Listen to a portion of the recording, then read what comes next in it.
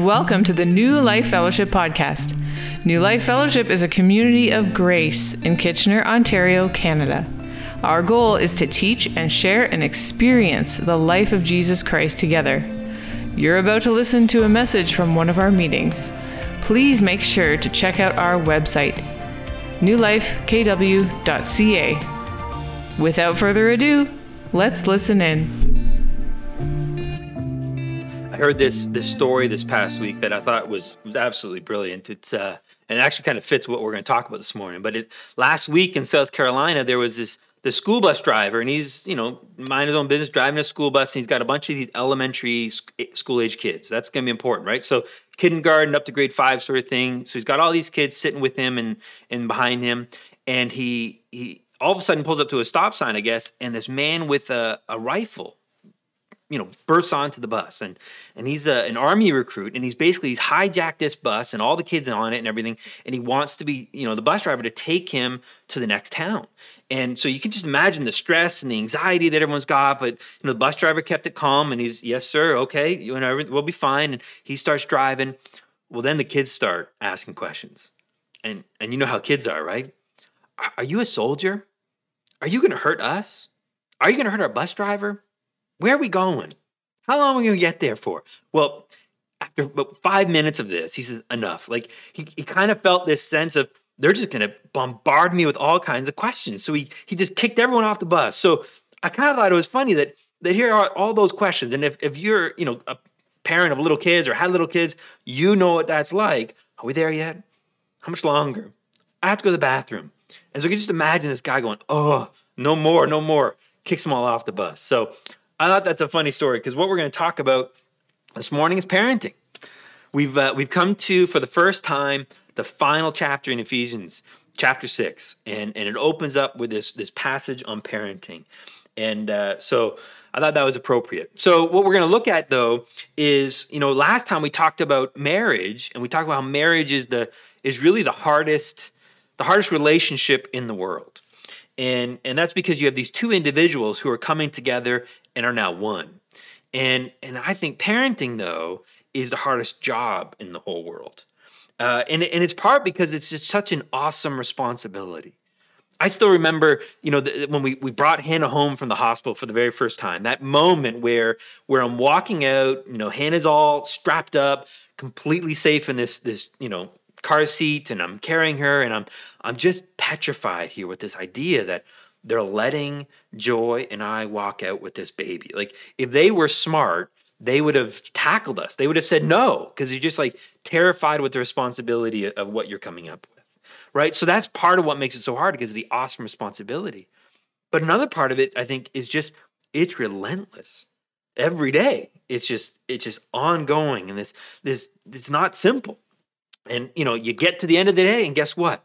You wake up, and it starts all over again. And so that's part of it. And then you have Genesis chapter 3, where God talks about when he after the fall of Adam and Eve, he talks about the curse. He says to the woman about increasing her pain in childbearing. And I got to think that's more than just the labor and delivery, because everyone I've spoken to, as hard as labor and delivery is, raising those kids is much harder, because that's 18 plus years. And again, that relentless coming at you.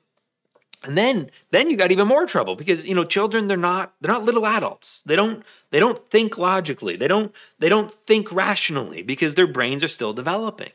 And for some, it's not till age 21. And then for John and Greg, they're still developing, and one day they'll have a developed brain, right? So there's all kinds of stuff going on, right? And so it can be difficult. I mean, there might be some days where you think it's easier to herd little cats around. But let's be honest, it's not easy being a kid either. And I think as parents, we sometimes forget that, It's hard to be under someone else's authority, and not always understanding why things are the way they are and why things have to go that way. And so you start to feel a bit powerless. And then there's all the questions you have. Who am I? And what's my purpose? And where do I fit? And then the struggles with insecurity and shame and hormones and puberty and talking about with the opposite sex and who likes you and who do you like and what career are you going to pick. And there's so many questions that we struggle with. And then there's the questions that we don't even realize we have. We can't even articulate those questions, which means you have no hope of even answering those questions. So it's not easy to be a parent, and it's not easy being a child. Both are hard work to grow up in, but it's a worthy adventure. It is, despite the pain, despite the difficulty, it is worth the joy and the reward of watching these little humans grow up, watching them find out who they are and come into their own and let that personality shine. And as parents, it's really exciting to get to know the unique child and get to know what they're like, but also to rediscover this world through those childlike eyes. The joy and the innocence when they discover something new. It's really, really cool. And quite frankly, it can help us mature along the way as well.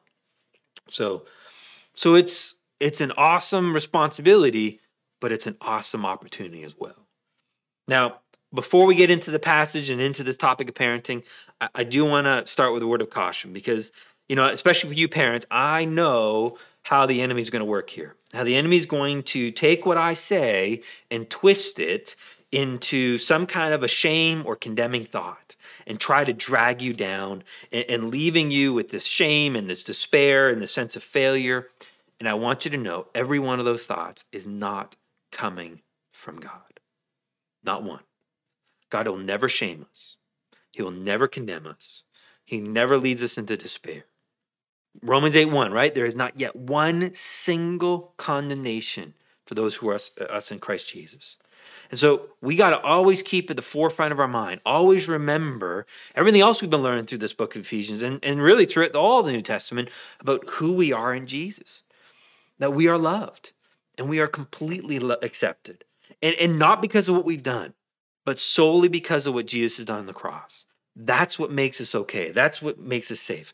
That we're not under this law of performing, of trying to measure up to be good enough parents, but under grace. It's all because of what Jesus has done. So we don't have to get on this treadmill of trying to be good parents to silence the voice of shame, because it will never work anyways.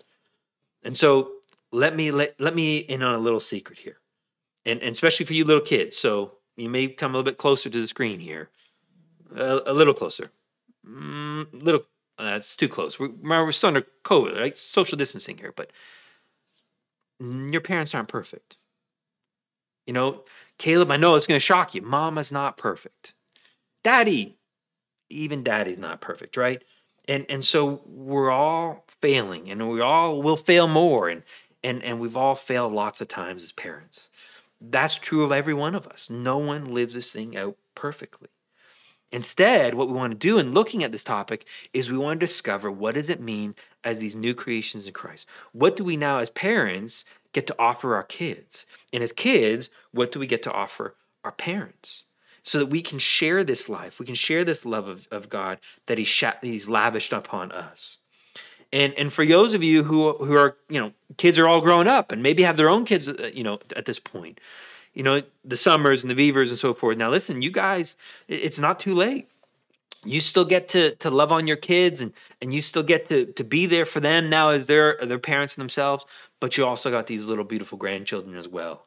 And if you're thinking, but my kids are off the rails or my grandkids are off the rails, just remember this as well. Our God specializes in redemption, and the story is far from over. All right? So keep that in mind. No condemnation. We're not here to judge anyone, not going to tear anyone down. Instead, we're going to discover life that God has for us. So let's read our passage, and then we're going to pray. So Ephesians chapter 6 and verse 1-4. Children, obey your parents. We should stop right there, but we won't.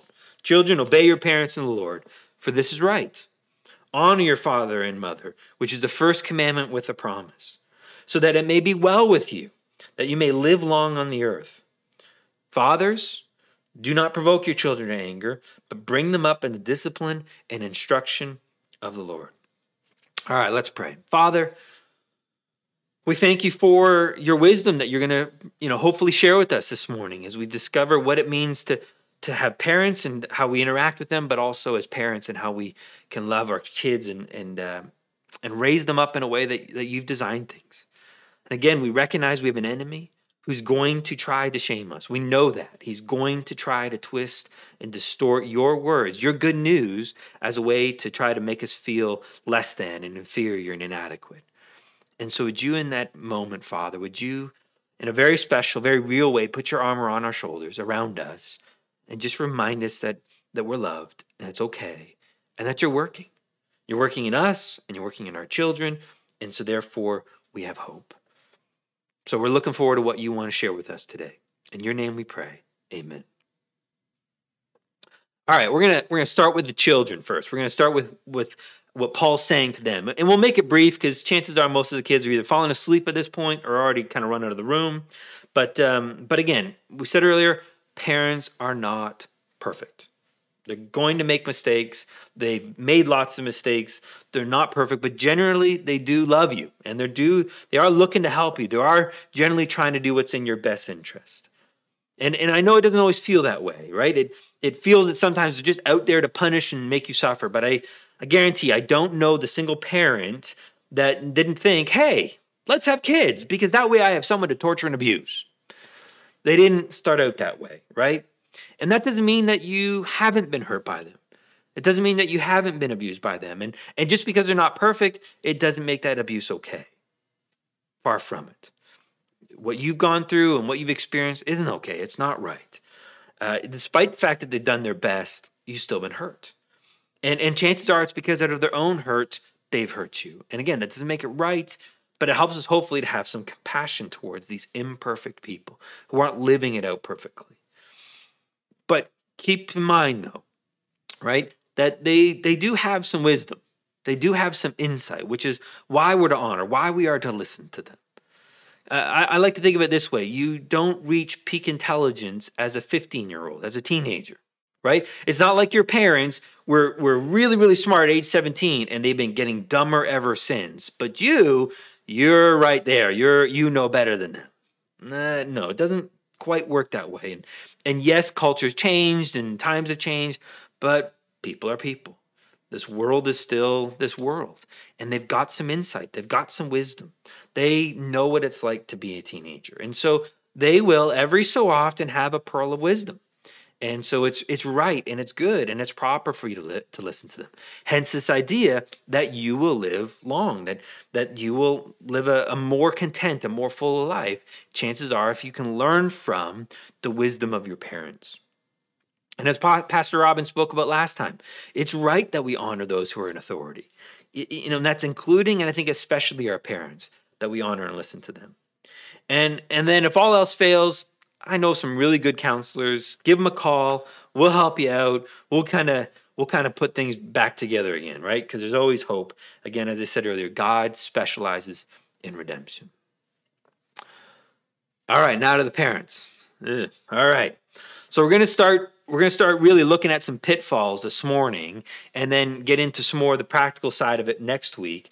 But I gotta, again, warn you, you're going to hear these pitfalls. And if you're anything like me, chances are you've experienced these pitfalls firsthand as a parent and have failed many times and will fail many more times as well going down these roads. But number one, the first one is that we often be guilty with if not dealing with our own stuff. Right? What I mean by it is ignoring the baggage, the shame, the hurt that we've been carrying with us ever since we've grown up. And because we don't deal with it, what ends up happening is we kind of pass it off and hand it to our kids. And so our children now, they kind of become recipients of our hurt. As that famous book title, Hurt People, Hurt People. And so we as parents, again, we're not completed, finished works of where God's got nothing left to do in us. But if we don't deal with our hurts and our baggage, we will pass it on. I have this quote from the book called The Cure in Parents. And it's written by John Lynch and Bill Thrall and others. And it's a really, really great book. And I highly recommend it if you haven't read it already. But he has this great quote on that topic. And so he says, they say this, when your children are young, being the parent carries enough control to handle them. But if you don't grow up as they grow older, your immaturity will stunt their maturity at the level of your own. And no measure of control can handle that. Parenting exposes unresolved issues we might otherwise ignore to be perpetually unaware of. Like it or not, those we love tend to most reveal our unresolved issues in us. An unresolved issue is a significantly recurring problem that increasingly affects our lives because it never gets better. So, for example, that could be things like anger and despair or looking to escape and so forth, right? All of that comes out in this stress, in this pressure cooker that's called parenting. And it's going to come out. And so it's just constantly coming up.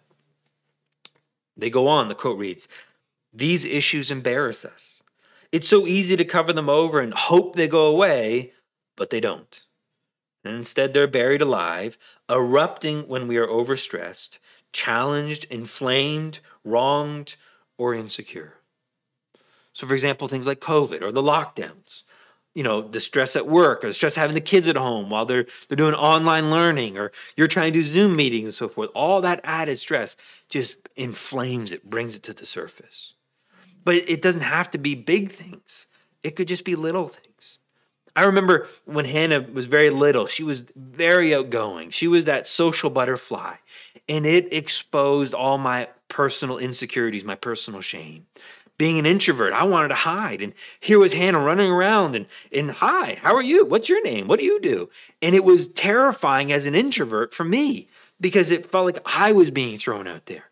And I remember having to fight that urge to not stifle her outgoingness and thereby stifling her just because I was feeling inadequate or uncomfortable or insecure and like that. So those are things that are bringing to the surface. They go on to write, "If anything is to change, we must admit that some things have happened in our lives that, just shouldn't have happened. And if we've been harmed by what happened, for many, it's too costly to admit this. So we learn to limp around our wounds. Gradually, we learn to cover up or clean up the symptoms so our issues won't embarrass us. Or we try to ignore it, hoping it will just go away over time. It doesn't. Many of us can go a lifetime almost oblivious to this baggage we carry. Sadly, we may be the only ones oblivious to this. Most others can see it, though they may not be sure what they're seeing. Here's the deal. You know you're carrying around an unresolved issue when you are told by more than one key person in your life that you are overreacting to a situation. This overreacting is a result of wounding. You can usually trace that wounding back to three things: your own sin, someone else's sin against you, or someone important to you consistently choosing not to love you. So now here, how's it plays out on our kids. Unless our wounding is identified and addressed so that it can be redeemed and healed, we will remain with an unresolved issue, stunted in our immaturity, and our children will be stunted in their immaturity by ours, with the ongoing result of our children not trusting us.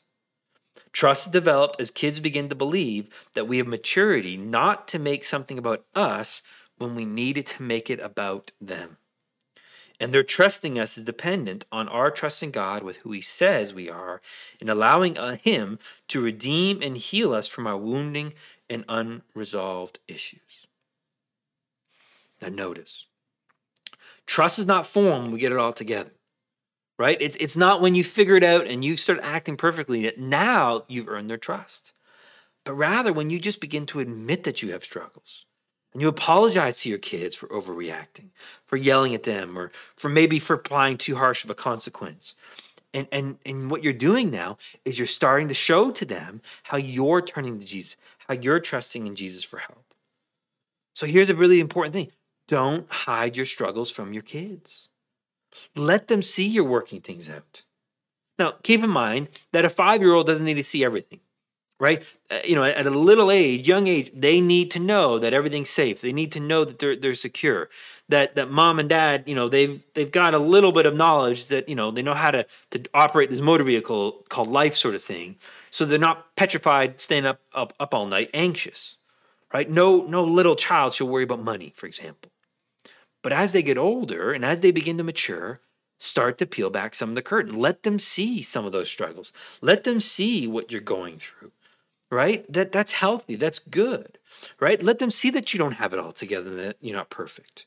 Because otherwise what happens is they grow up thinking that you are perfect and wondering why they are not. Well, they just can't seem to measure up to mom or to dad. Mom and dad had it all together. What's wrong with me? Mom and dad had a perfect marriage and they never argued. What's wrong with our marriage? So what ends up happening is they fall into that trap of trying to measure up to perfection. Now, a lot of parents, they struggle with the belief, well, if I tell my kids about my struggles, either my current struggles or my past when I was their age and all the stupid things I did, then they'll lose respect for me. And to be honest, that's not true. If anything, I think they will respect you more for being honest with them. Besides, how do they learn from your mistakes if they never know about them? So one of the things that Joy and I have done is we've told our kids they can ask us anything and we will answer. Again, at age appropriate, answers, so to speak, but we'll tell them all about our stupid things.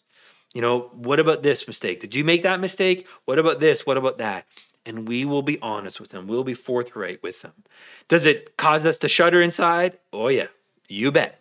But they have that permission because we want them to learn from our mistakes. But we also want them to know that we screwed up, but God forgave us.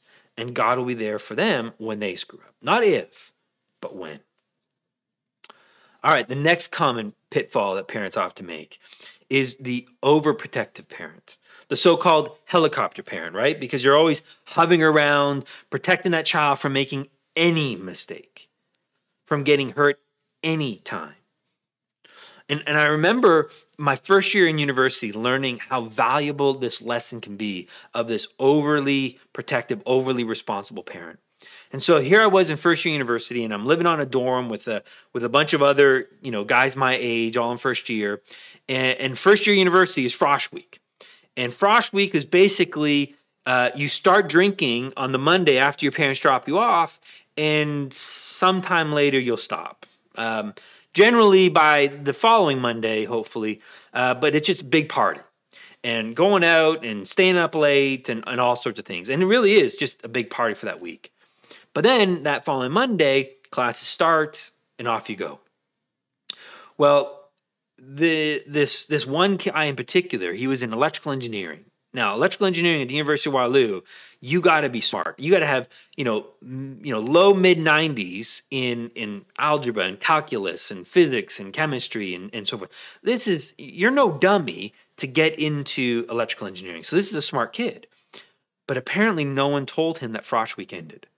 And so what ended up happening is he just drank and partied all of first semester until suddenly now it's exam time and he's like, oh dear, I got to study. Well, he couldn't cram 3 months of studying into a couple nights and he couldn't do it. And so he completely failed out. And back then, if you failed, it wasn't like, okay, go back to the start, try again. No. They're like, you're done. You're out. Leave the program, leave the university. And I remember thinking that here was a kid who never learned to be responsible for himself. He probably at home his mom was always there. Billy, have you done your homework? Billy, you can't go out. Make sure you're home at this time. Billy, did you study for this test? Did you do this? Did you do this project? What about this? And so mom and dad were probably always there to make sure that he did what he was supposed to do. So now when he had that freedom, he couldn't handle it. He didn't know what to do with himself. And so because he couldn't handle that responsibility, when he had no one there to tell him what to do, he completely lost it. And so it's important to understand that failure or even getting hurt isn't necessarily a bad thing. Now, please understand, don't go so far with this. Oh, you're saying we should let our kids play on the 401? Of course not, right? Obviously, you've got, you make sure you protect them so they don't get hurt. But great lessons can be learned for kids when they fail at a young age. Because think about it. The lessons or the outcomes are often far less costly. Think about it this way. When you're 18 and you fail, it can end up in a police record that you have for the rest of your life. It can end up in a pregnancy that you weren't expecting. It could end up in a relationship that you don't want. And so the mistakes that an 18, 19, 20-year-old can make have bigger consequences. Whereas if they can make similar mistakes in terms of finding those boundaries that they shouldn't cross when they're 8, 9, 10, the consequences generally are less and easier to recover from. And so we wanted our kids to fail at a young age. Because think about it, how do you learn resilience without failure? How do you stretch yourself if you don't go and push yourself past those limits? How do you learn to overcome rejection without experiencing it? And so you see, if we attempt to shield our kids from anything bad, anything hard, anything difficult, we're actually setting them up for failure.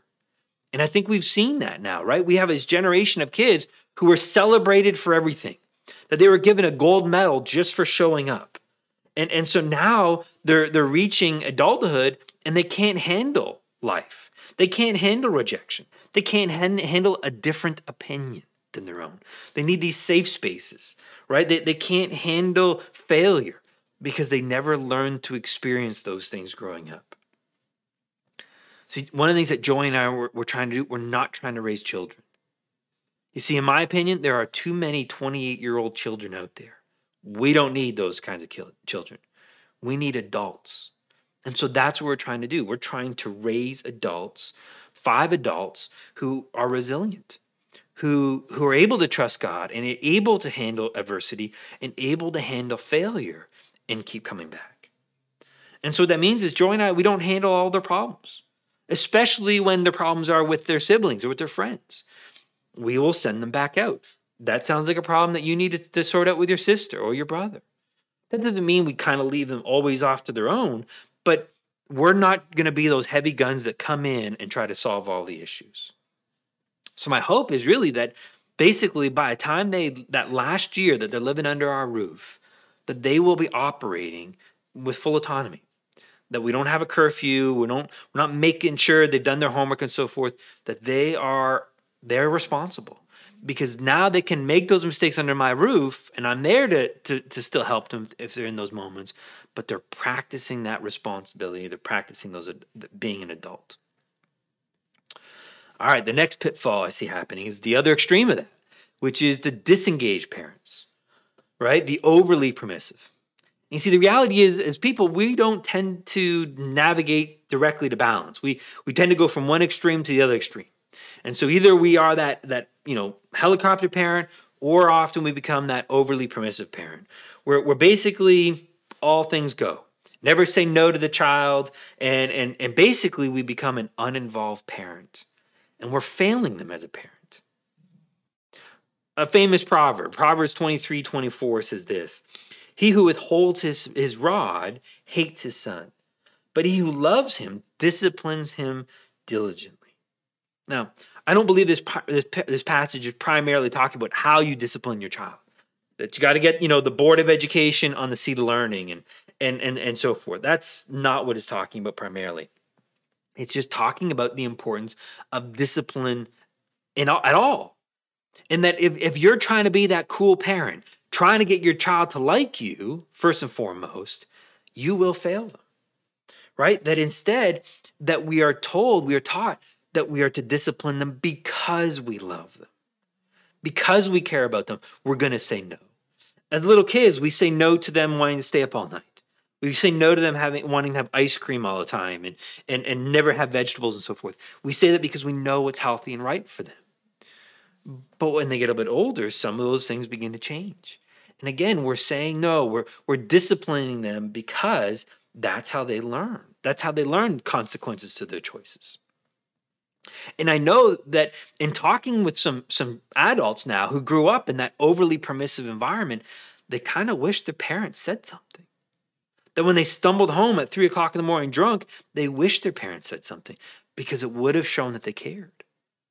But in trying to be that cool parent, they didn't help anybody. And so it's important that we discipline our children. But again, we do so in a way that isn't abusive, that doesn't break their spirits. All right, the next pitfall is not working together as parents. Now, number one, children, they employ a divide and conquer strategy. That they'll often play mom and dad against each other, and this is especially the true when mom and dad are separated now, no longer living together under the same roof, and it becomes really important now to get on the same page. And please understand, I know that mom and dad, you separated and you got a divorce because you couldn't get along anymore. But when it comes to those children, you got to put everything else aside. Surrender your ego, surrender the hurts and so forth, and get on page together, meaning work together. Don't just keep relitigating all your hurts and pains with your spouse with one another, and therefore hurting your kids. But here's, I think, the bigger danger. And whether you're separated or whether you're together, here's what I see a lot of parents doing, is they're overcompensating for one another. So what happens now is you got one parent who becomes a bit more strict. I mean, they want, things to be run a certain way, on time, clean house, follow the rules, very respectful to your parents. And so maybe they become a little bit more on the strict, a little bit more on the abrupt side of things. And so now the other parent starts to try to compensate. And so they try to become a little bit more permissive, a little bit more comforting and soft, let things go a little bit, hoping to kind of balance things out and be, in the middle that way. Except what happens to that strict parent? They become a little bit more stricter. And then that parent overcompensates and becomes a little bit more permissive, and a little bit more stricter and a little bit more permissive. And now what ends up happening is you have two parents that, rather than averaging out in the middle, those children are growing up with Jekyll and Hyde. They're growing up with these parents that are overly strict and overly permissive, and they're bouncing all over the place here, and it's not helping anyone. And again, they're thinking that I'm only doing that because the other person's doing it. And the reality is, if you, maybe you're that overly strict, if you come more towards the middle, that allows the other one to meet you there. So if you find yourself being the more strict parent, then loosen up a little bit. And that allows the permissive parent to be, a bit more, strict, or vice versa. Again, the mature one's going to be the one to act first. Don't wait for the other person. You be that one to allow that person to come back in. Again, coming into that where that middle is actually will help the child more than trying to overcompensate for the other one, the other parent. All right, the next pitfall is failing to see the child as someone who's unique, someone who's different, not only from you, but also from the other children you have. Maybe the most famous quoted proverb around parenting is Proverbs 22 and verse 6, where it says, "Train up a child in the way he should go. Even when he is old, he will not depart from it." Now, this verse has been quoted and used many times as a promise that parents, if you raise your children, knowing the gospel, going to church, in Sunday school, and so forth, then yeah, sure enough, they'll hit those teenage years and they'll go crazy, right? They'll start drinking and maybe using some drugs and partying and country music and drinking Pepsi and, just really off the rails sort of thing. But eventually they'll come back. Eventually they'll start coming back to God, because here's the promise. You raised them right, therefore they'll be okay. I wish it was that way, but it's not. That's not what this proverb is telling us. And I think it comes down to how it was translated. A better translation would really be that if you train up the child in the way that they are bent, that's literally what it's saying. The way that they are created, the way they are formed, that when they get older, they will not depart from it. So what that means is we fail our children when we try to place them into a particular mold, when we want to make them into who we think they should be rather than who they were created. You might see this when you want your child to sort of follow your footsteps and join the family business. Maybe it's as a lawyer, as a doctor, as a police officer, or maybe you own the business. For example, John and Danielle might be looking at their kids saying, one of these kids, they're going to become cidermen. They're going to take over the siding business. And maybe it's not what they want. But what happens is we try to conform them. I got a lot of artistic kids. And the mistake would be to try to make them into engineers. Or, Caleb's, he's very much like an engineer. The mistake would be to try to make him into something he's not. That's not what we're trying to do. We're trying to discover, who are these kids? What do they like? And that's one of the things that we liked about homeschooling. And it's not about whether homeschooling is right or wrong or not, but what we liked about it was the opportunity to really tailor that one-on-one education to fit what they're like. So we had to get to know them. What were their likes and dislikes and their natural giftings, and how do we support that now to sort of make them into who they're supposed to be? Are they supposed to be a lawyer? Are they supposed to be an engineer or an artist or whatever? How do we support that? And again, if we as a parent, if we're not comfortable with who we are, and therefore we're not going to be comfortable who they might be, we're gonna just begin to stifle them. And the problem with that is, now when they get older, they're not going to be comfortable in their own skin. And eventually they will rebel against who you've tried to make them into, and wonder why. How did it work this way? All right, the next one, and this is a big one, where we fail to understand how, while authority is important, so is trust and influence. What I mean by that, it's right that our children understand authority. It's right they understand it's important to listen to you and so forth. But it's also really important that we understand that we have to earn their trust and we earn their influence. Because when we disregard influence and trust, we will fall back to authority. We will fall back trying to control them through rules and trying to get them basically to earn our affection by how well they measure up to our authority. And the problem with that is these little children will grow up under this system, and they'll grow up believing that their acceptance is only conditional to them being able to perform well. Only when they're behaving right, which is really another form of legalism. And the reality is, all legalism ends poorly because legalism kills. Now, understand, maybe you had good intentions, but I love what Paul says about the law. In Romans 7, verse 10, he says this about the law, the commandments. These are the 10 commandments, by the way. So God's law, which is holy, righteous, perfect, and good.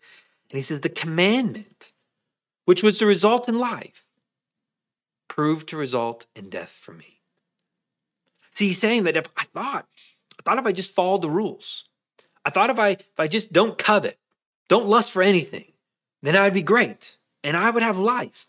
I would feel good about myself. I'd feel good about my relationship with God. So don't covet, don't covet, don't covet, don't covet. And guess what he began to do? As he goes on to say, he had coveting, every kind of covetous desire. He wanted so-and-so's camels and so-and-so's sandals and so-and-so's tent and so-and-so's wife and so-and-so's dog. I mean, he wanted everything. He had every kind of covetous desire because he says, the law, it doesn't provide life. Instead, sin uses the law to put me to death. And so when we fall back only to our authority and try to control these kids through these rules, we will end up killing them. Either, again, with rebellion, when they've given up on this conditional love, or maybe even worse, they grow up as an adult thinking now they got to earn it. So when they make a mistake, now they think everyone is going to hate them. Their friends are going to leave them. And God's probably not pleased with them. And so how can they ever be okay? And so they're going to struggle mightily. And so instead, as parents, what we're trying to do is we're trying to earn their trust. We're trying to earn the right to influence in them. And when we do that, now we have their confidence, and now they're going to trust our authority.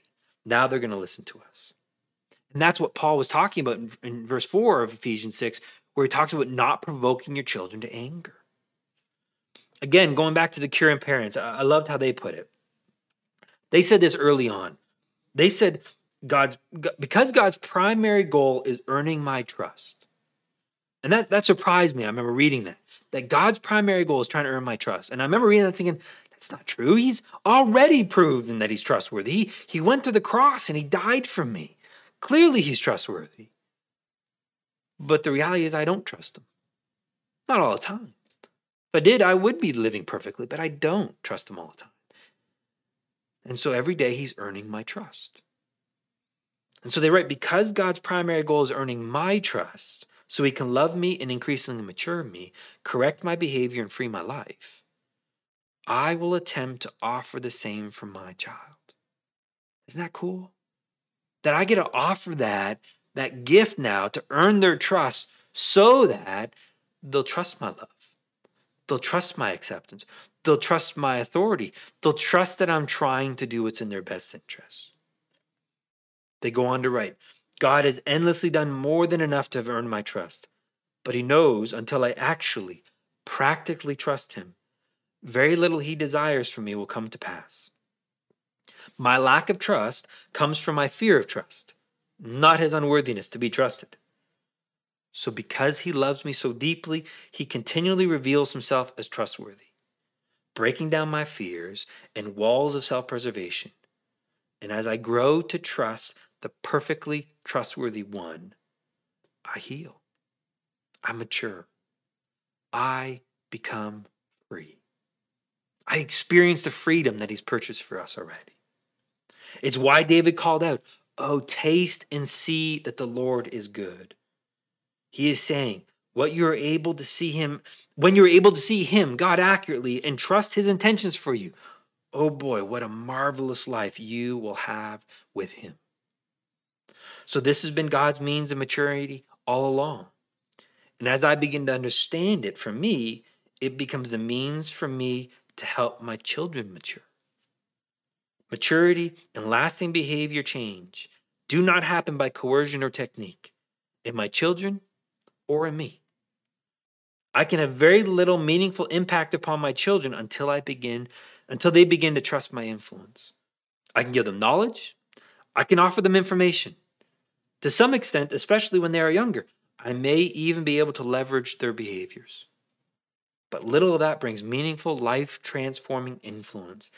Until I believe this, I will be tempted to parent by technique-driven formulas to affect something that looks like change in my children. But we have so much more to offer them. So we earn their trust. We earn their trust by being honest. We earn their trust by admitting when we failed, when we made mistakes.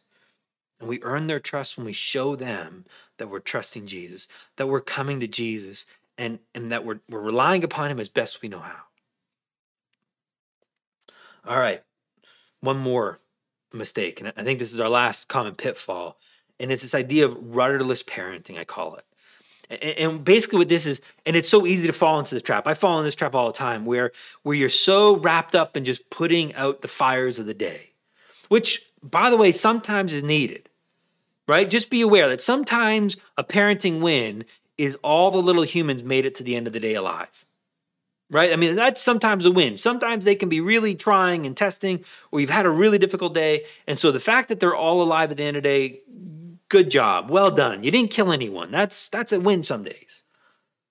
But when that becomes every day, when our focus is so short term that we lose sight of the long term and the long term goal, we're like a ship without a rudder. And what I mean by a ship without a rudder, it can't steer. And now it's at the mercy of the waves and the winds and the storms, and it often will now be just blown ashore in a shipwreck. And so I think this is the case here with parenting, is that we don't have some kind of a plan. Where do we want to take these kids? We're going to end up shipwrecking them somewhere along the way. Now, one of the common mistakes I think parents make along these lines then is thinking, well, we just need to have quality time. We're busy schedules, and we got all kinds of things happening, and that was more so before lockdown, and to be curious to see how busy we get again after lockdown. But we try to schedule these quality times with our kids. What we need to understand is you can't schedule or predict quality time. What you need is quantity time. You need enough time hanging out with these kids so that you will eventually stumble into quality time. I've seen this with my kids. I try to take them out and run an errand with them or go on a special date thinking, okay, now's the time, and you get nothing. And then all of a sudden you're just sitting there one day and the child kind of plops himself in front of you, and you have one of those meaningful conversations possible. And it's great and it's wonderful. I had that this week with one of my kids, and I loved it. And it wasn't planned. It just sort of stumbled into it. And what that means is we have to let go of some of the efficiency that we've been trying to control in our lives. I love how one author put it. He put it this way: the efficiency is the how of life, how we meet and handle the demands of daily living, how we survive, grow, and create, how we deal with stress, how effective we are in our functional roles and activities. In contrast, love is the why of life, why we are functioning at all, what we want to be efficient for. I cannot specifically define love, but I am convinced it is the fundamental energy of the human spirit, the fuel on which we run, the wellspring of our vitality. And grace, which is the flowing creative activity of love itself, is what makes all goodness possible. Love should come first. It should be the beginning of and the reason for everything. Efficiency should be the how love expresses its why. But it gets mixed up so easily. When I was a young parent, I wanted to take good care of my children. Efficiency. Because I cared so much for them. Love. This is the way it should be. But soon I became preoccupied with efficiency. What are my kids eating? Were they getting enough sleep? Would we be on time to the carpool? My concerns about efficiency began to eclipse the love that they were meant to serve. Getting to the carpool on time became more important than attending to a small fear or hurt feeling. Too often the report card, the preeminent symbol of childhood efficiency, was more significant than the hopes and fears of the little one who brought it home. Oh dear. So guilty of that, where I'm so wrapped up in what life is feeling like and what it's looking like, and I don't see how I'm choking the hearts of my children because I got to be on time, or it has got to be a certain way. Again, that doesn't mean that you don't teach them to be on time and you don't clean your house and so forth, but don't make efficiency the preeminent over love, over their hearts. All right, so let's close then with what our goal is as parents. And here's what my goal is as a parent. And I think it really ought to be all of our goal. And it's this: it's teaching and modeling to our children what it means to know and trust Jesus. First as their Savior, and then as their functional source of life each and every day. And so we're modeling it. We're teaching them to come to Jesus and to know what Jesus has done to save them and to make this relationship possible between God and them. And that's a starting point. That's the introduction to our faith, it says in Romans 5. And now we're going to teach them to trust him day in, day out, moment by moment. To trust Jesus is to be their source of life, to be their source of peace, their patience. I remember one time when Hannah was little and walking into the living room, and there was Hannah, and she was lying on the couch, and she clearly was in some kind of distress. And so I remember saying, Hannah, are you doing okay? I want to talk about it. And she goes, no, I'm just talking to Jesus about it. My eyes lit up, and I'm like, okay, all right. Did a 180, walked out of the room as quickly and quietly as I could, not to interrupt it. And I thought, I've screwed up a lot as a parent, but I got this one right. I got that part right. That moment was right. And again, I screwed up, minutes later. So far from perfect anyway. But what I want to teach my kids is run to Jesus. What is Jesus saying to you about this? Are you struggling with something? Let's talk to Jesus. Let's pray to Jesus. And so we're modeling that as parents, Joy and I are in our own lives, but then encouraging them now to do the same thing. Now again, do we do it right all the time? No. I heard this as an illustration for parenting, and I think it's brilliant. It's so absolutely true. And it's compared to flying. So you think about a pilot, before he ever boards the plane and takes off, he has to file a flight plan. And that flight plan is, we're going to leave this airport on this runway, heading at this direction for this long, and then we're going to turn at this many degrees, and we're going to travel on this vector for so long, and then we'll turn again, and then we'll approach this airport at this runway, and we'll land at this time. Like every single detail of the flight is laid out and planned. And then they get up into the air, and they fly, and they're off course 90% of the time. 90% of the time, they're off course. They're always making these course corrections because they're not exactly to what the flight plan was. And yet, they always land at the right destination. And that's parenting, right? We're constantly making these course corrections, right? Because we're not always right on target, right? We're off course a little bit, and then we come back a bit. But because we have a goal, and because that goal is for them to know Jesus, and to trust Jesus, and to experience life in Jesus, to know who they are in him and who he is in them now, because that's my goal. Despite being off course, if I always have that as my goal, I will be able to land the plane, hopefully. Now, it's no guarantee, right? There's no guarantee because I can't control them. My goal is not to raise these godly children because I can't be that. I can't guarantee that. They're going to make their choices. All I can do is be a godly parent and encourage them and invite them to make that choice. But it's on them to do. You see, that's true of God. Even God himself can't guarantee godly children. He's a godly God. He's a godly parent. And he's inviting, encouraging us. But there are some who reject him. Some for salvation, sadly. And then there are others who are his children, but they've rejected his offer to trust him in the moment. And that doesn't make God a bad parent. It means that those children who are responsible made bad choices. But again, as a parent, all I can do is offer to them the opportunity to make that choice. So again, as a parent, don't judge your parenting by the outcome. We judge it by the process. Am I trusting Jesus, modeling to them and inviting them to trust Jesus? That's all I can control. Now it's between them and God to decide what to do. And if your children don't yet know Jesus, or again, maybe they've gone off the rails and they've walked away from their faith, keep in mind, this story's not over yet. I mean, think about it this way. If I were to tell you about Saul the Pharisee when he was actively persecuting and arresting and torturing and killing Christians, if I were to tell you that just wait, because a year from now, he's going to be the greatest apostle.